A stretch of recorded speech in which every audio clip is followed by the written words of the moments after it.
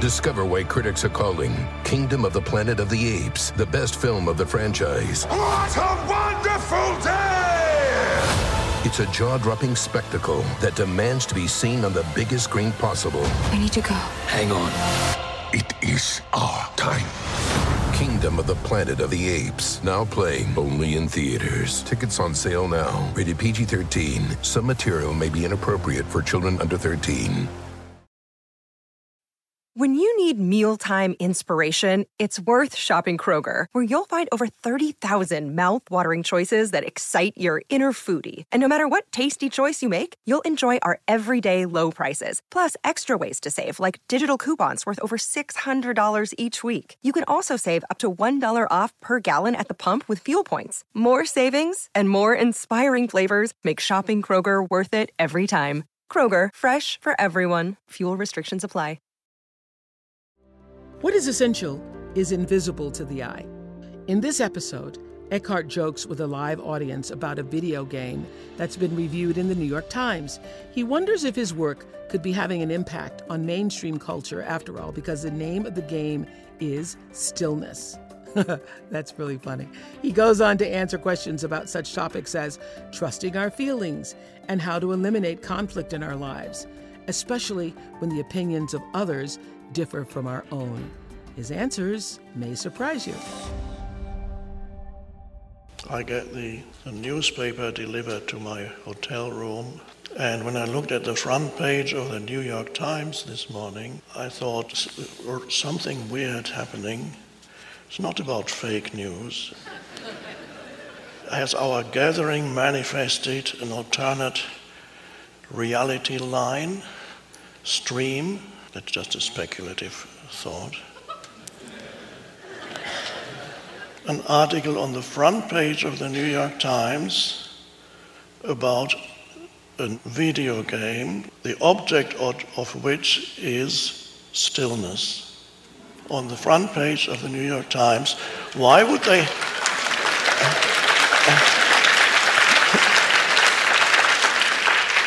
We must have had an effect on the collective consciousness to make this happen. I'll just read a few lines to you.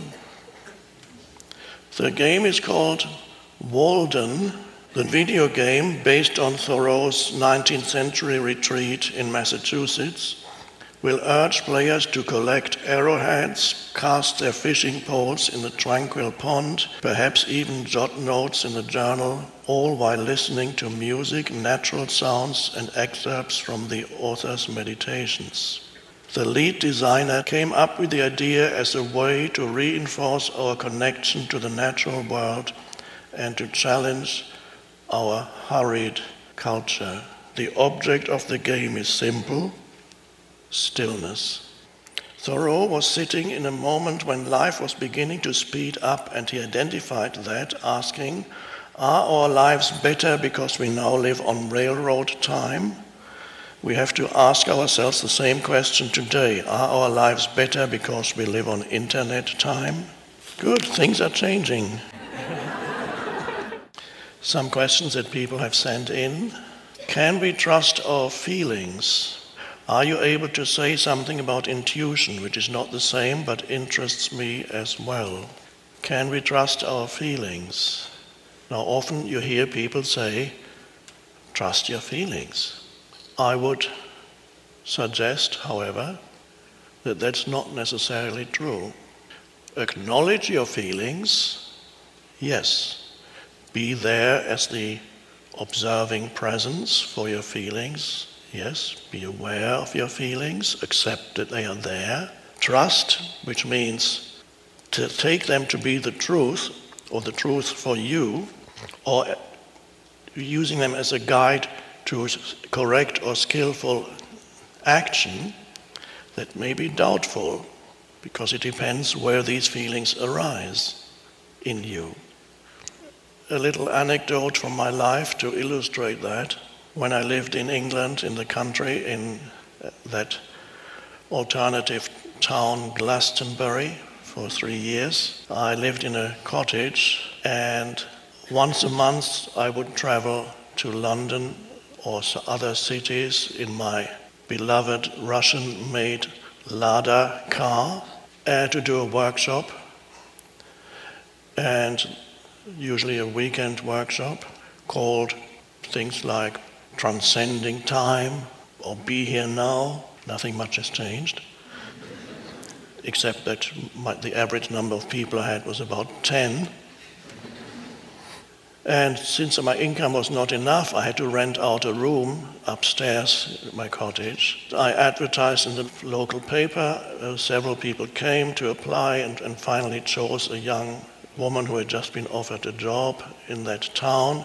She came, she moved in, and after the first night in her room, she came down for breakfast into the kitchen, which was a shared kitchen, and she said, "I can't stay here." I said, "What's wrong?" It's just a feeling. And I always listen to my feelings. I just can't stay. There's something not right. So I was very nervous, and I said, "Okay, that's fine." And that she found that very disconcerting because she had expected a more conventional response, which would have been, "What? I've interviewed all these people. I've chosen you. And now what, you're doing this to me? You're not getting your rent money back that you paid in advance." But I said, "Okay, I'll give you your money back, it's fine." So she was even more confused after that.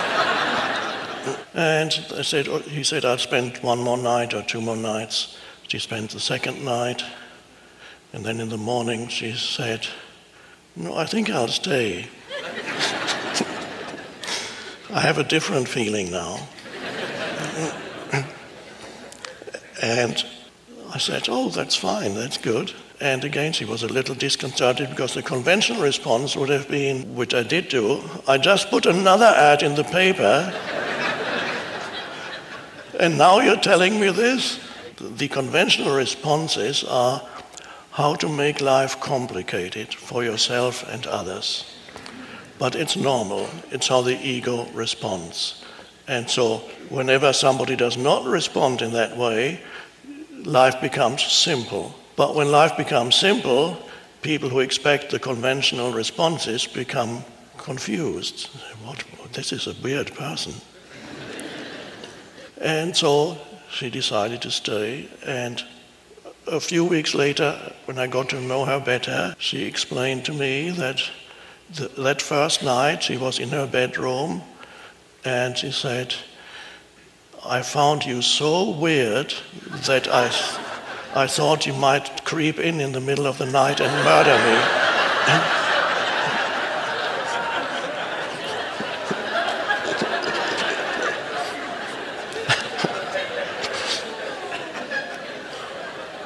And later she said, "Living in the same house with you is like living in a float tank."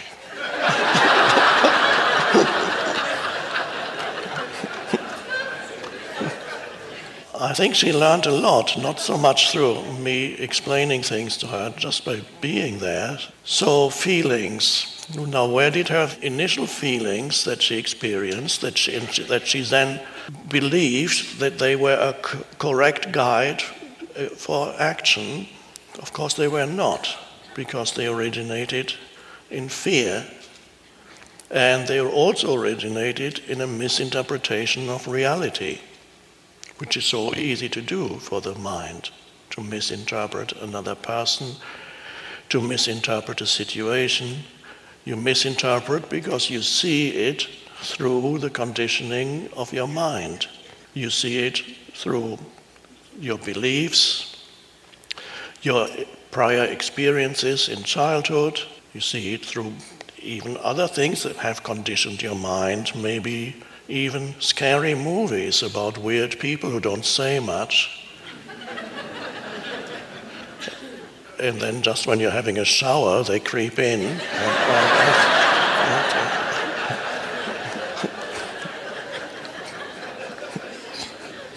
Therefore, it's not that easy often to say, where does this feeling that I have arise? Where does this feeling originate? Now, does it come from a deeper, the intuitive place? Intuition comes out of being present intuition does not come out of the conditioning of your mind. So if you have an intuition, also, it is usually not tainted by negativity, such as anger or fear. So there is something certain about it, that there is a quiet strength behind your feeling, a quiet strength. There's not a nervous energy behind your feeling. You just know this is right. You may not be able to explain to yourself or others why. It has a different quality. There's a peaceful quality to it. Through life experience, you have to find out for yourself what a deeper feeling that comes out of presence and is a true intuition, how it is different from something that arises from the conditioning of your mind. Now, a lot of the time, people misinterpret reality because they look at reality through the veil of their conditioning. And that contributes to a huge amount of conflict in life, in relationships, and so on. And not only they misinterpret, they add this, what I call unnecessary baggage to situations through their reactivity, which is an ego device in order to strengthen the ego's always deficient sense of identity. So, coming back again to that story, what had happened, if I had reacted in the normal way, becoming angry and accusing her when she said after one night she couldn't stay, and that would have strengthened, it would have come from my ego, it would have strengthened my sense of self, the separate sense of self. And again, if the reaction had been when she finally decided to, after the second night, decided to stay, I could have again said, now I've just spent, I mean, it wasn't that much, an ad in the local paper was relatively cheap, but the ego would have dwelt on that and said, now I've spent that, and all these people that already said they couldn't come, now they have already found accommodation. I would have again made somebody wrong, and the ego loves that, to make somebody wrong, because when you make somebody wrong, and the ego could even explain you're totally justified, because that's not fair. The person shouldn't just change like that. But instead of saying how people should behave, you just tell, this is what is. You can either accept it or you cannot. I could have said also, in practical terms, that when after the second night she said, I've decided to stay, I could have said, oh, it's too late, I've already found somebody else, or it said, no, maybe it's better if you do go, because tomorrow night after tomorrow you might again not want to stay. All these things are possible, but the situation remained simple because of non-reactivity. And this applies to so many cases whenever things do not go smoothly because a person does not do what they're supposed to do. And then immediately the ego constructs a narrative, and you know it when you start telling other people about it, that strengthens it. So I could have picked up the phone and said, this girl, I rejected 5 other people for her, know what she's done to me, and then listen and tell the story.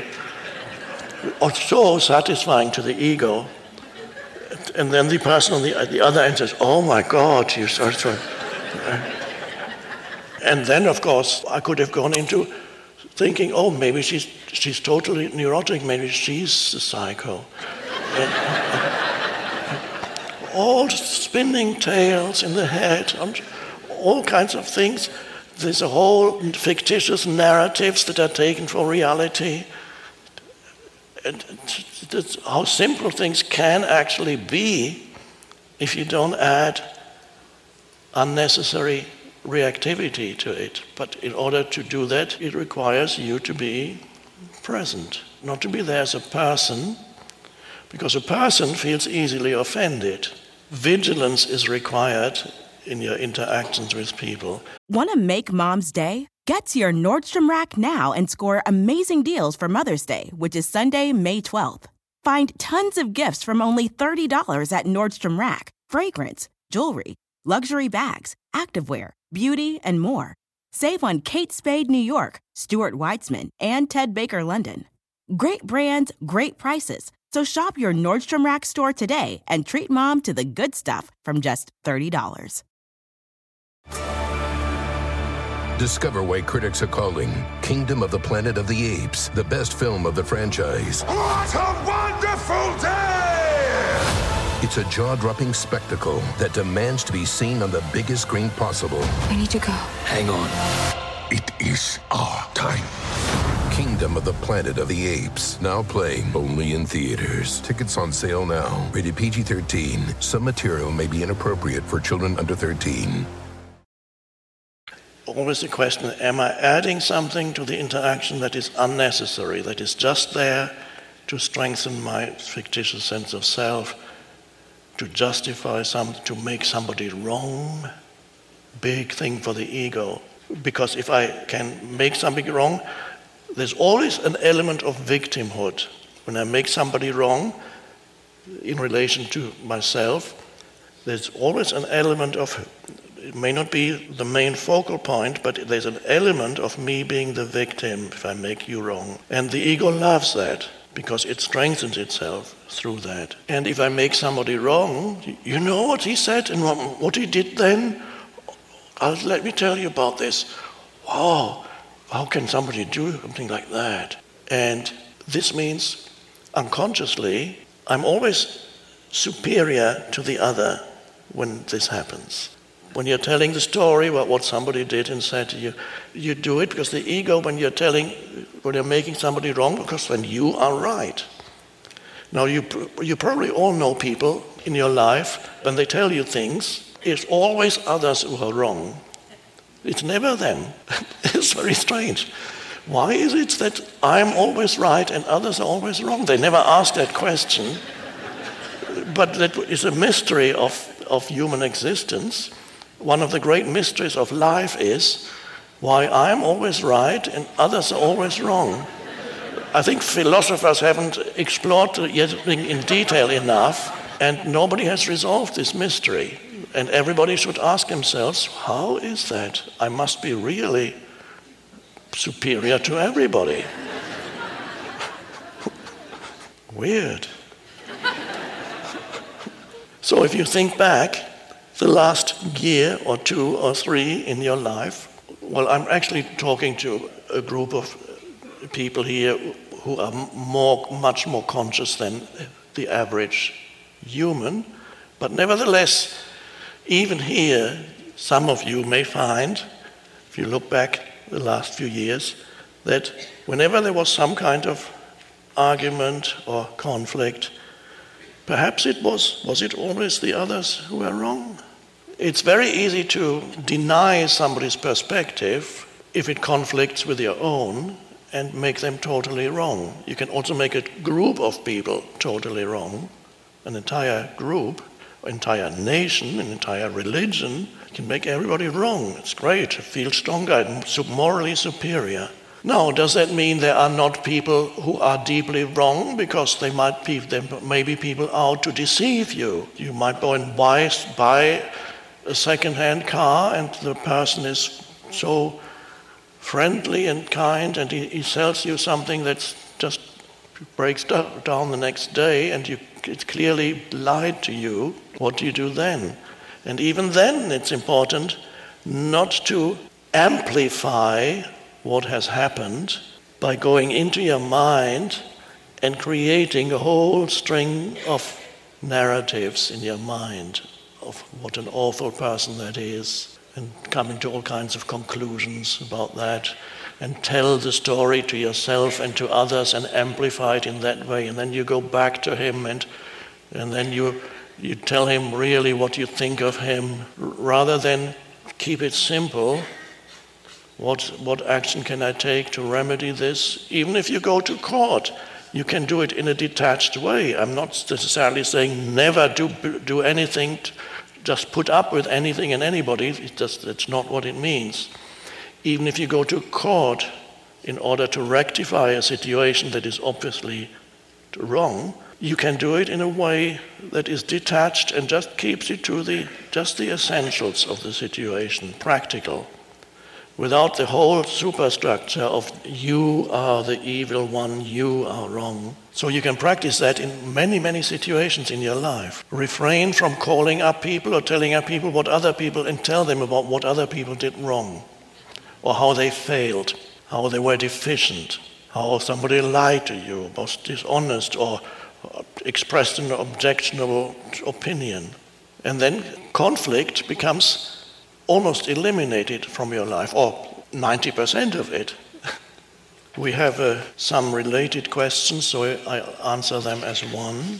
How do you suggest one find balance and maintain presence regarding current political issues and situations that seem so dangerous to freedom and humane policies, both for our presence and when interfacing with others? How to deal with that within ourselves and when relating to others?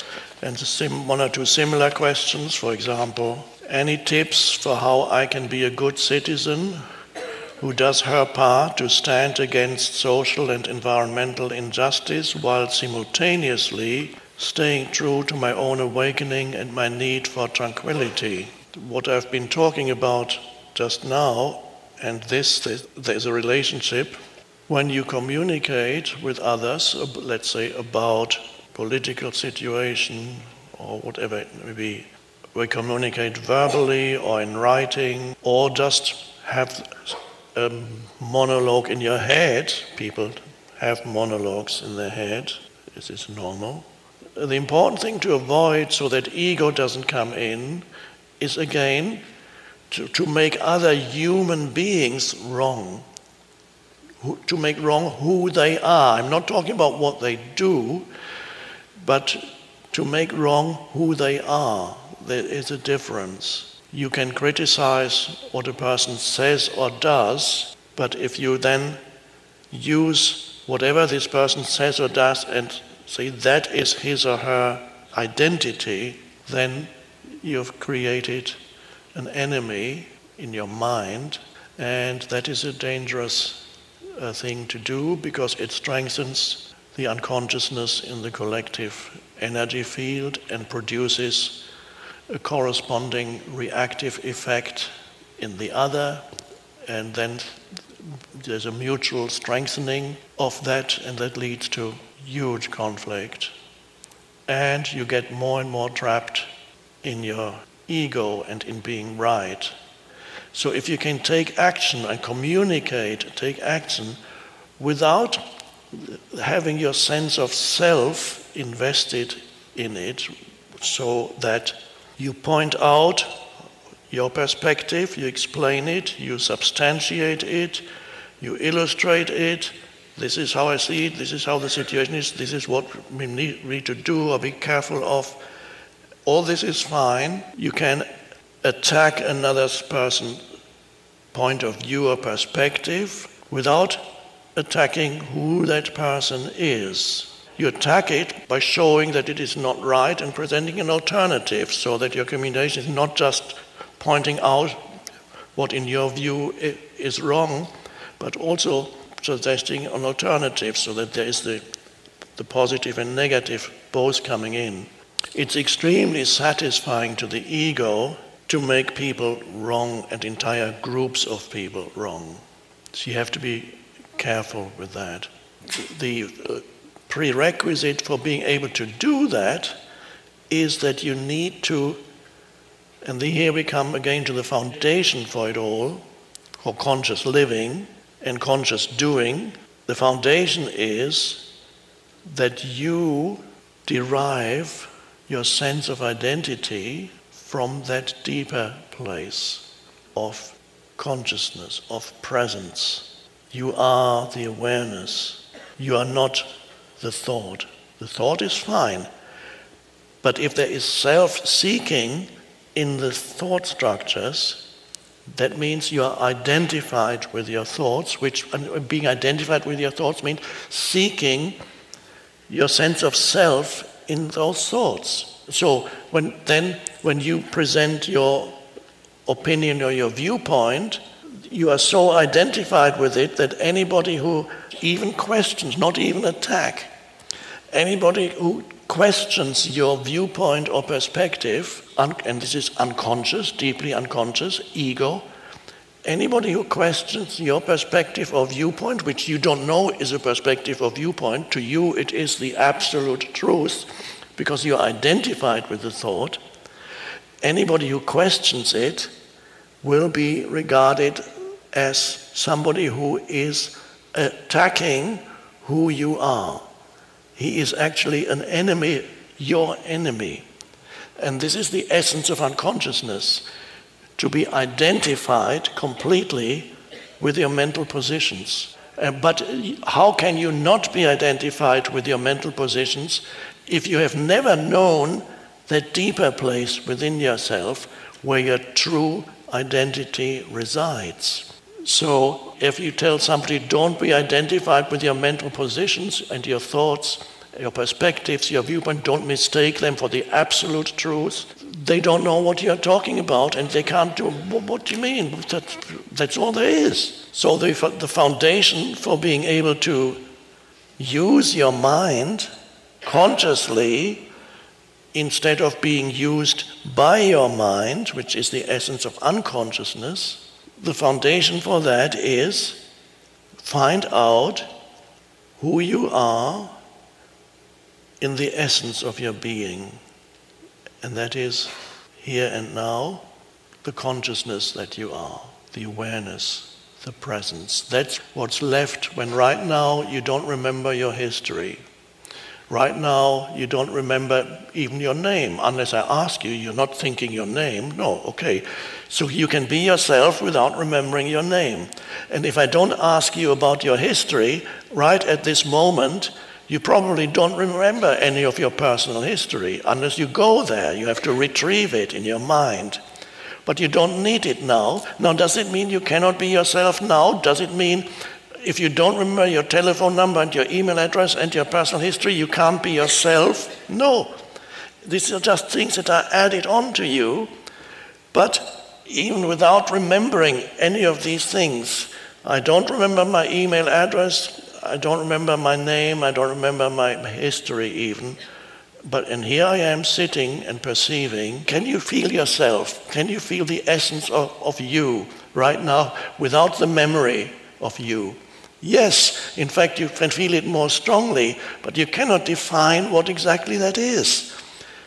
You can sense this inherent presence that you are. And you can sense it, and that inherent presence is the same whether you are a huge success story in the eyes of the world, you are a VIP and a celebrity, there may be one or two here, not that it makes much difference here, or you may be somebody who has failed in everything that he or she has done, a failed career, 3 failed marriages, many other failed relationships, bankruptcy, gone to prison, then come out of prison, then gone back into prison, made a mess of the whole thing, total failure. And yet in the moment of not remembering your history, that sense of presence is exactly the same as that sense of presence of the VIP who has a big success story.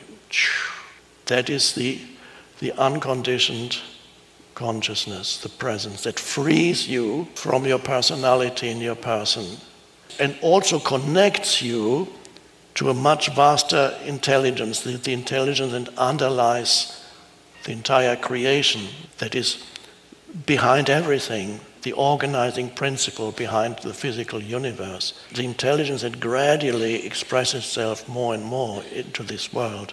Want to make Mom's day? Get to your Nordstrom Rack now and score amazing deals for Mother's Day, which is Sunday, May 12th. Find tons of gifts from only $30 at Nordstrom Rack. Fragrance, jewelry, luxury bags, activewear, beauty, and more. Save on Kate Spade New York, Stuart Weitzman, and Ted Baker London.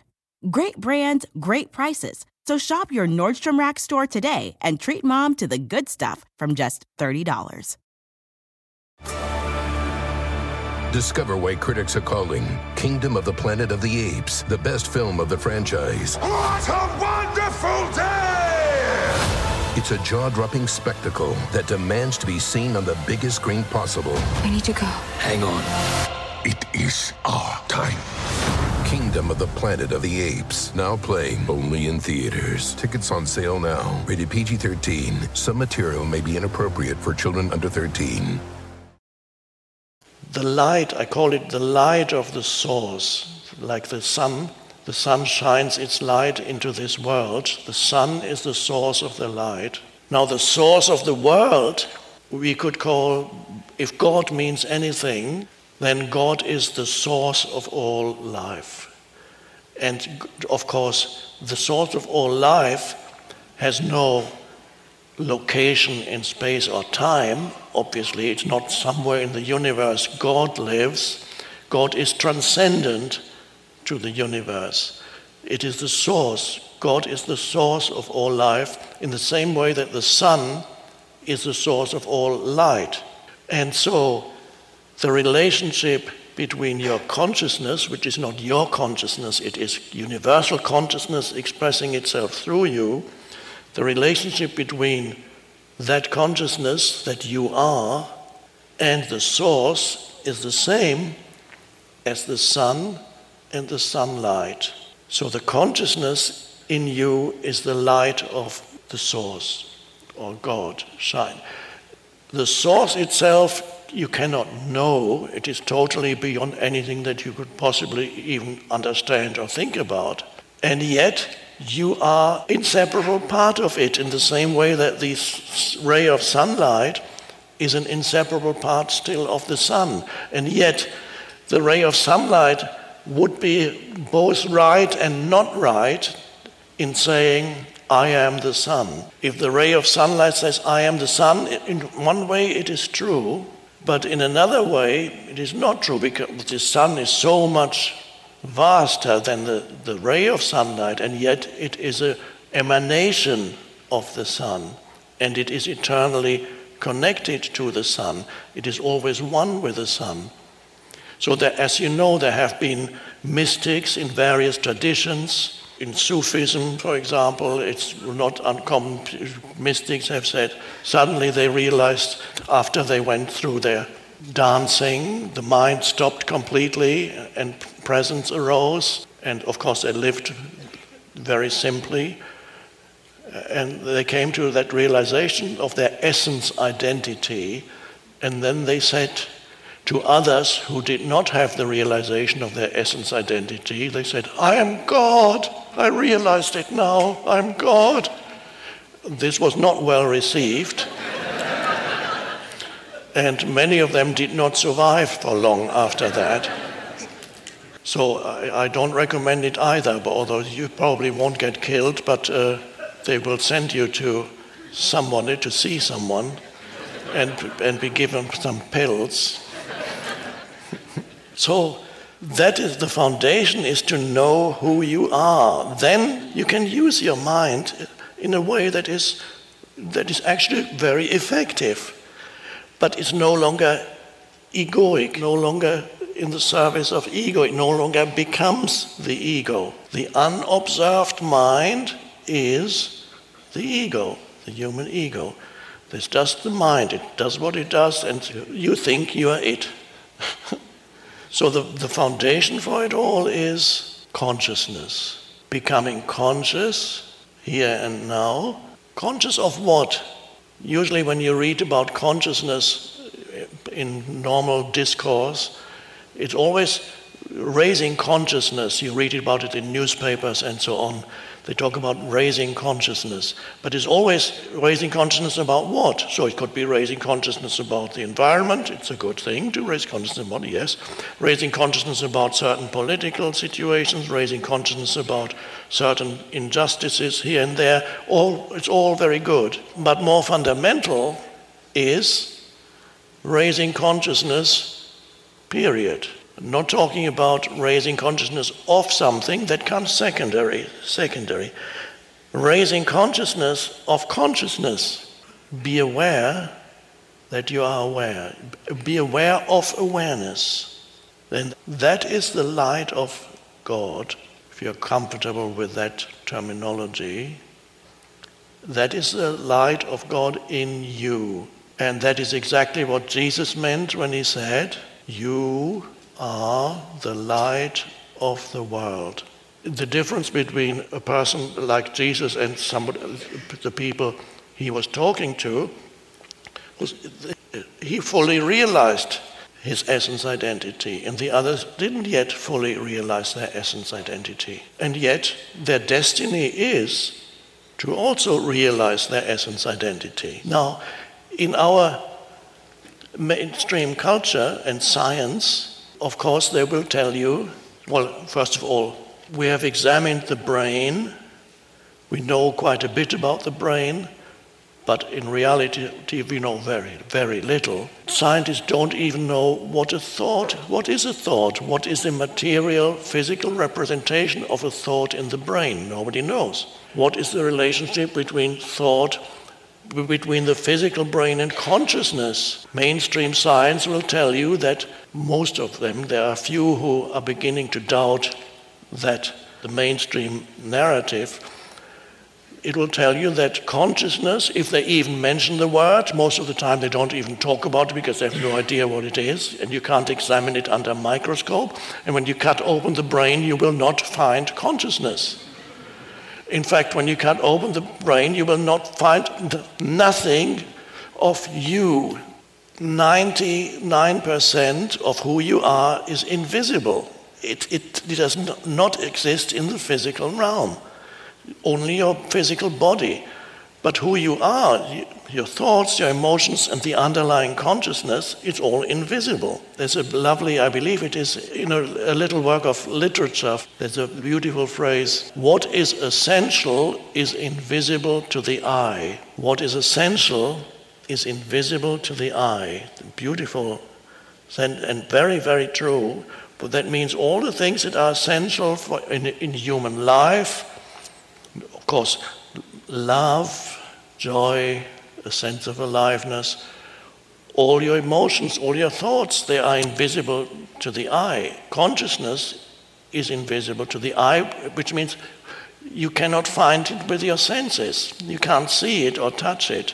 So the big question about consciousness is, what is the relationship between the physical brain and consciousness? Undoubtedly, there is a relationship. There's no doubt about that. If you hurt the physical brain, you will lose consciousness. That's a conventional expression. As I often say, if a brick falls on my head, hopefully by saying it, I'm not manifesting it right now.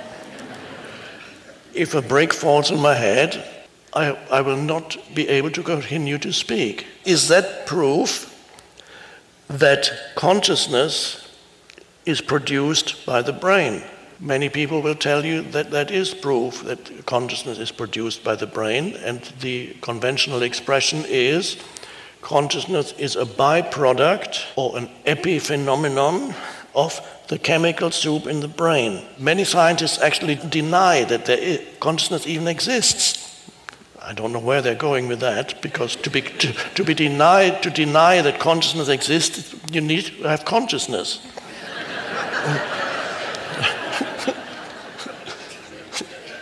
And they don't want to go there because it's so unknown. They realize they cannot dissect it. So it's better to leave it alone and to say, only we still live in a materialistic age. Materialism in its philosophical and deeper meaning doesn't mean that you're interested in money.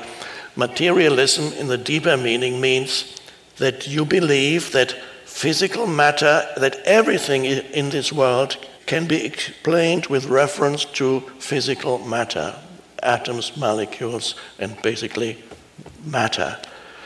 Of course, if you go more deeply into physics, materialism disappears because you realize that matter is a kind of illusion. There is no matter. If you go deep into the atomic structure and beyond, you realize there's nothing. This, what I perceive as matter, is just rapid movements of atoms and molecules, giving me the illusion that this is matter. and the same in my body. Ultimately, there is no matter. And yet, there's still, within conventional science, the belief that the universe is matter. It can be explained with reference to matter. And so, does the brain produce consciousness? The other possibility is that the brain receives consciousness and channels consciousness into a particular form that then creates your experience of the world and creates you. That consciousness is the organizing principle behind the formation of the brain, in the same way that a radio or a television does not produce the program that you watch. I can destroy the television set that happens to be showing an orchestra playing the Ninth Symphony, and then I destroy it. Have I destroyed the Ninth Symphony? No, it's no longer transmitting. It's no longer functioning as a receiver. And science will come to that realization, and there are already some scientists who have enough courage to question conventional interpretations, and it's usually scientists who are approaching retirement age, because before reaching retirement age, it would be too destructive for their career to go outside the mainstream interpretation. But once you reach retirement, you've got nothing to lose. You can speak out. And so that's a good thing. So the greatest mystery in the entire universe is not the infinity of space, or magnificent as that is, or the infinity of subatomic space, the macrocosm and the microcosm. That's mysterious enough, and we know little about it. But the greatest mystery of all is the fact that the universe is conscious. That is so incredible. The universe is conscious. How do I know that? Well, it's self-evident. I'm conscious. If I'm conscious, it means the universe is conscious. So that is the self-evident thing. The one thing that you cannot question, the one thing is beyond doubt about you and me, is that you are conscious. All the rest could be an illusion or a dream that you are having right now, that we are actually in this room, somebody's talking and saying, maybe you're dreaming. That could be a dream. You could be dreaming your whole life. And there's a way, one could even say that you are being dreamt by the universal consciousness, that the entire universe that we experience is a dream that happens within the universal consciousness. You might be dreaming, but even if you're dreaming, there's a consciousness needed for the dream to happen in. And so that's the very foundation for who you are, is consciousness. Your essence identity is timeless, and you cannot analyze it. You cannot know it in the same way that you know an object. Discover why critics are calling Kingdom of the Planet of the Apes the best film of the franchise. What a wonderful day! It's a jaw-dropping spectacle that demands to be seen on the biggest screen possible. We need to go. Hang on. It is our time. Kingdom of the Planet of the Apes, now playing only in theaters. Tickets on sale now. Rated PG-13. Some material may be inappropriate for children under 13. Jesus used the word kingdom of heaven or kingdom of God to refer to it. What that is consciousness. Kingdom of heaven. Heaven is sky. And sky used is an analogy for vast spaciousness. So it's a wonderfully adequate and suitable analogy for spaciousness, formless consciousness itself. So that's why Jesus used sky. The dimension, the kingdom of heaven is the dimension of spaciousness, formless consciousness, timeless consciousness. And where is it? The kingdom of heaven is within you, in the midst of you. There are various translations. Now, what does that mean when he says, you cannot say, oh, there it is, or oh, it's over there? It means the kingdom of heaven cannot become an object to your consciousness. You can't say, there it is. Because if you're looking for the kingdom of heaven, as people they've projected mentally what kingdom of heaven is, although he said, don't look for it. They said, oh, it's going to come when we die, or it's up there somewhere, because he used the analogy of sky. So traditionally, people who misunderstood, its kingdom of heaven must be up there somewhere. That's for sure. And since it's not here now, probably when we die, we go there and up there. If you're looking for the kingdom of heaven or you're looking for God, it's like you're shining a light, and you say, where is it? I'm looking for myself, I'm looking for God, I'm looking for the kingdom of heaven. It's not here. Okay, let's look somewhere else. No. And you can look in time, maybe it's in the future, it's in the past. No, it's not there. It seems to be nowhere. But where you haven't looked is that beam of light with which you are looking emanates from the kingdom of heaven. It emanates from the source. It is an emanation of the source. And you were looking for the source. And you were using the emanation of the source to look for the source out there. But what you have to do is then stop looking and place your attention back in, go back where the emanation comes from. Oh, that's it. There it is. I am it. I was looking for it, and now I realize that I am it. I was looking for myself, but in all the wrong places. So truly, people who are looking for God, they're really looking for themselves. And they're looking for themselves in the wrong places. If we say kingdom of heaven, that sounds a bit more inspiring. Wow, kingdom of heaven. On the other hand, it's very easy for you to project and completely misunderstand what that means. So it's so inspiring that it creates a mental concept or mental image. Whereas kingdom of heaven is totally beyond any mental concept or mental image.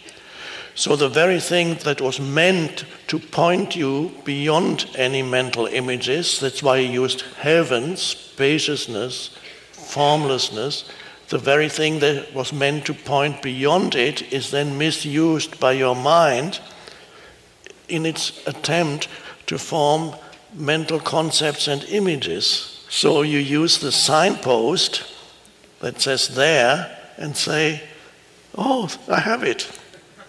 So on the signpost it says kingdom of heaven that way. Well, that way.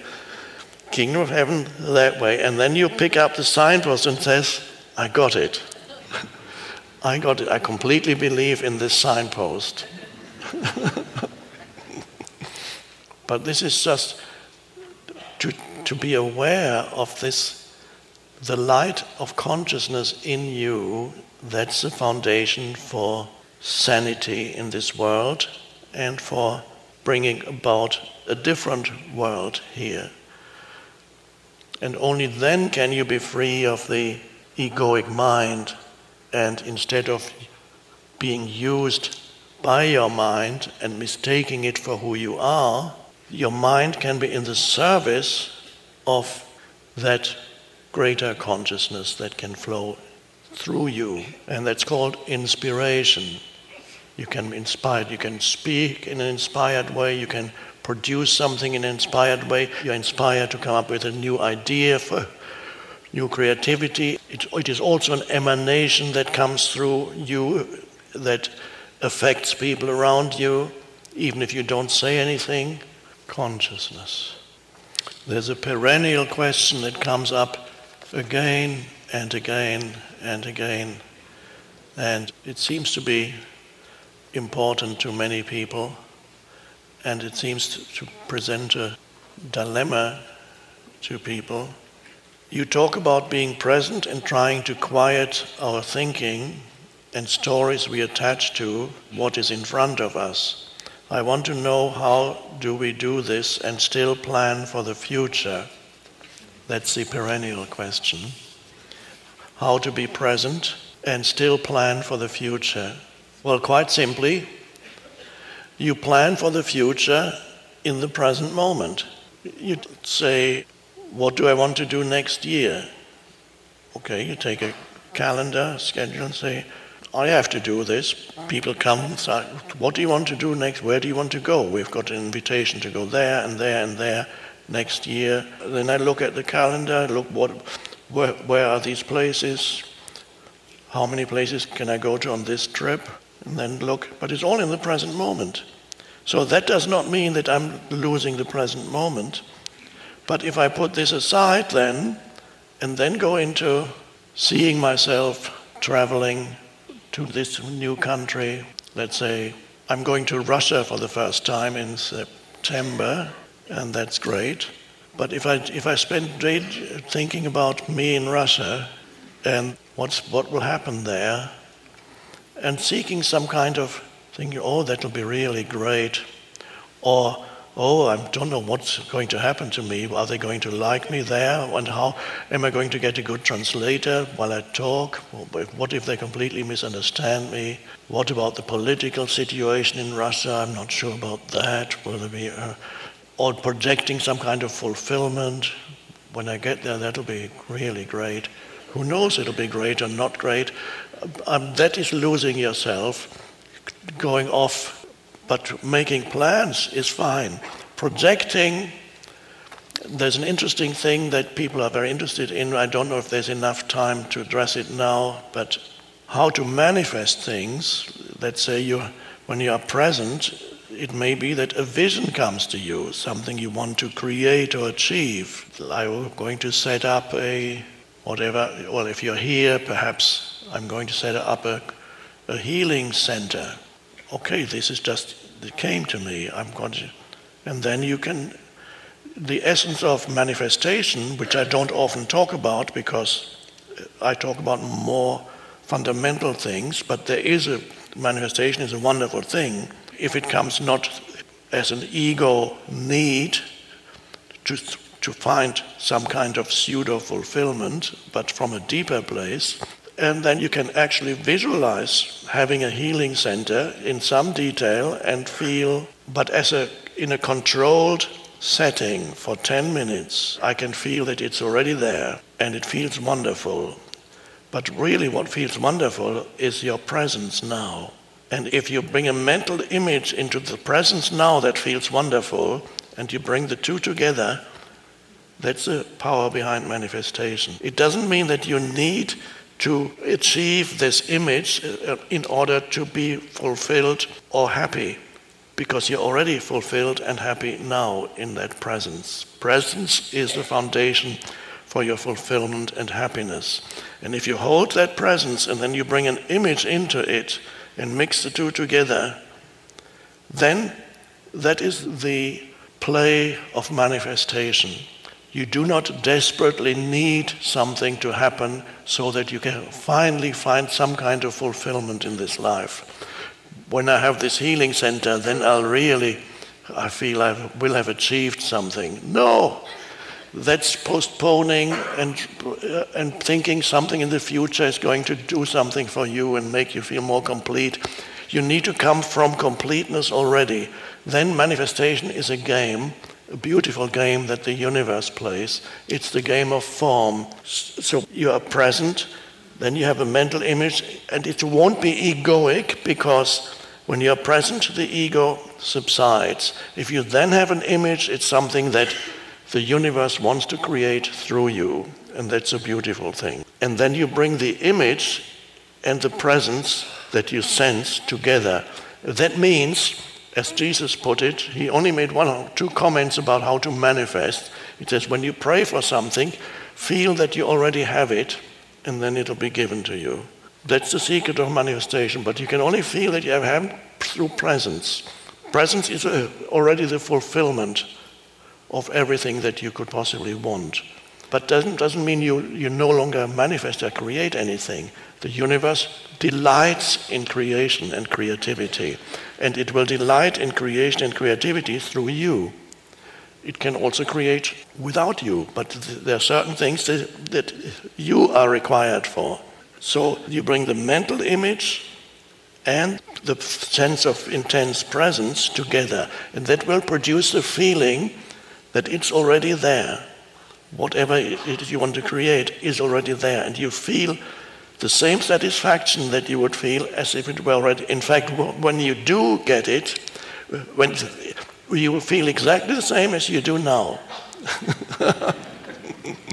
And that's the secret behind manifestation. And then you just hold that image. In addition, you may have to take some action. You cannot just sit in your room and not move.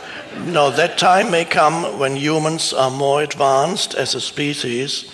It may well be that you can manifest instantly. Of course, you won't need a healing center anymore then. You can manifest instantly the few things that you might still need. They pop up. In the meantime, however, you just create whatever wants to be created through you by bringing presence and the mental image together and sense the intense aliveness that's there. And then you take action. If you hold that image several times, then you will also find yourself taking action towards it, inspired action, without thinking, without ever going into stress about it. Never stress. The moment stress arises, ego has crept in. Intensity, yes, but no stress. Huge difference between intensity, which is very joyful, and stress, which is not joyful. So that's the secret. Thank you.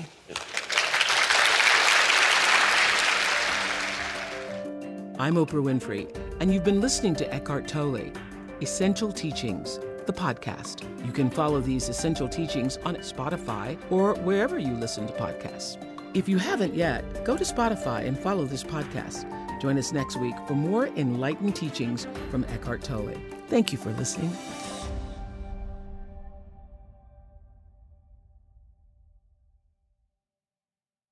Want to make Mom's Day? Get to your Nordstrom Rack now and score amazing deals for Mother's Day, which is Sunday, May 12th.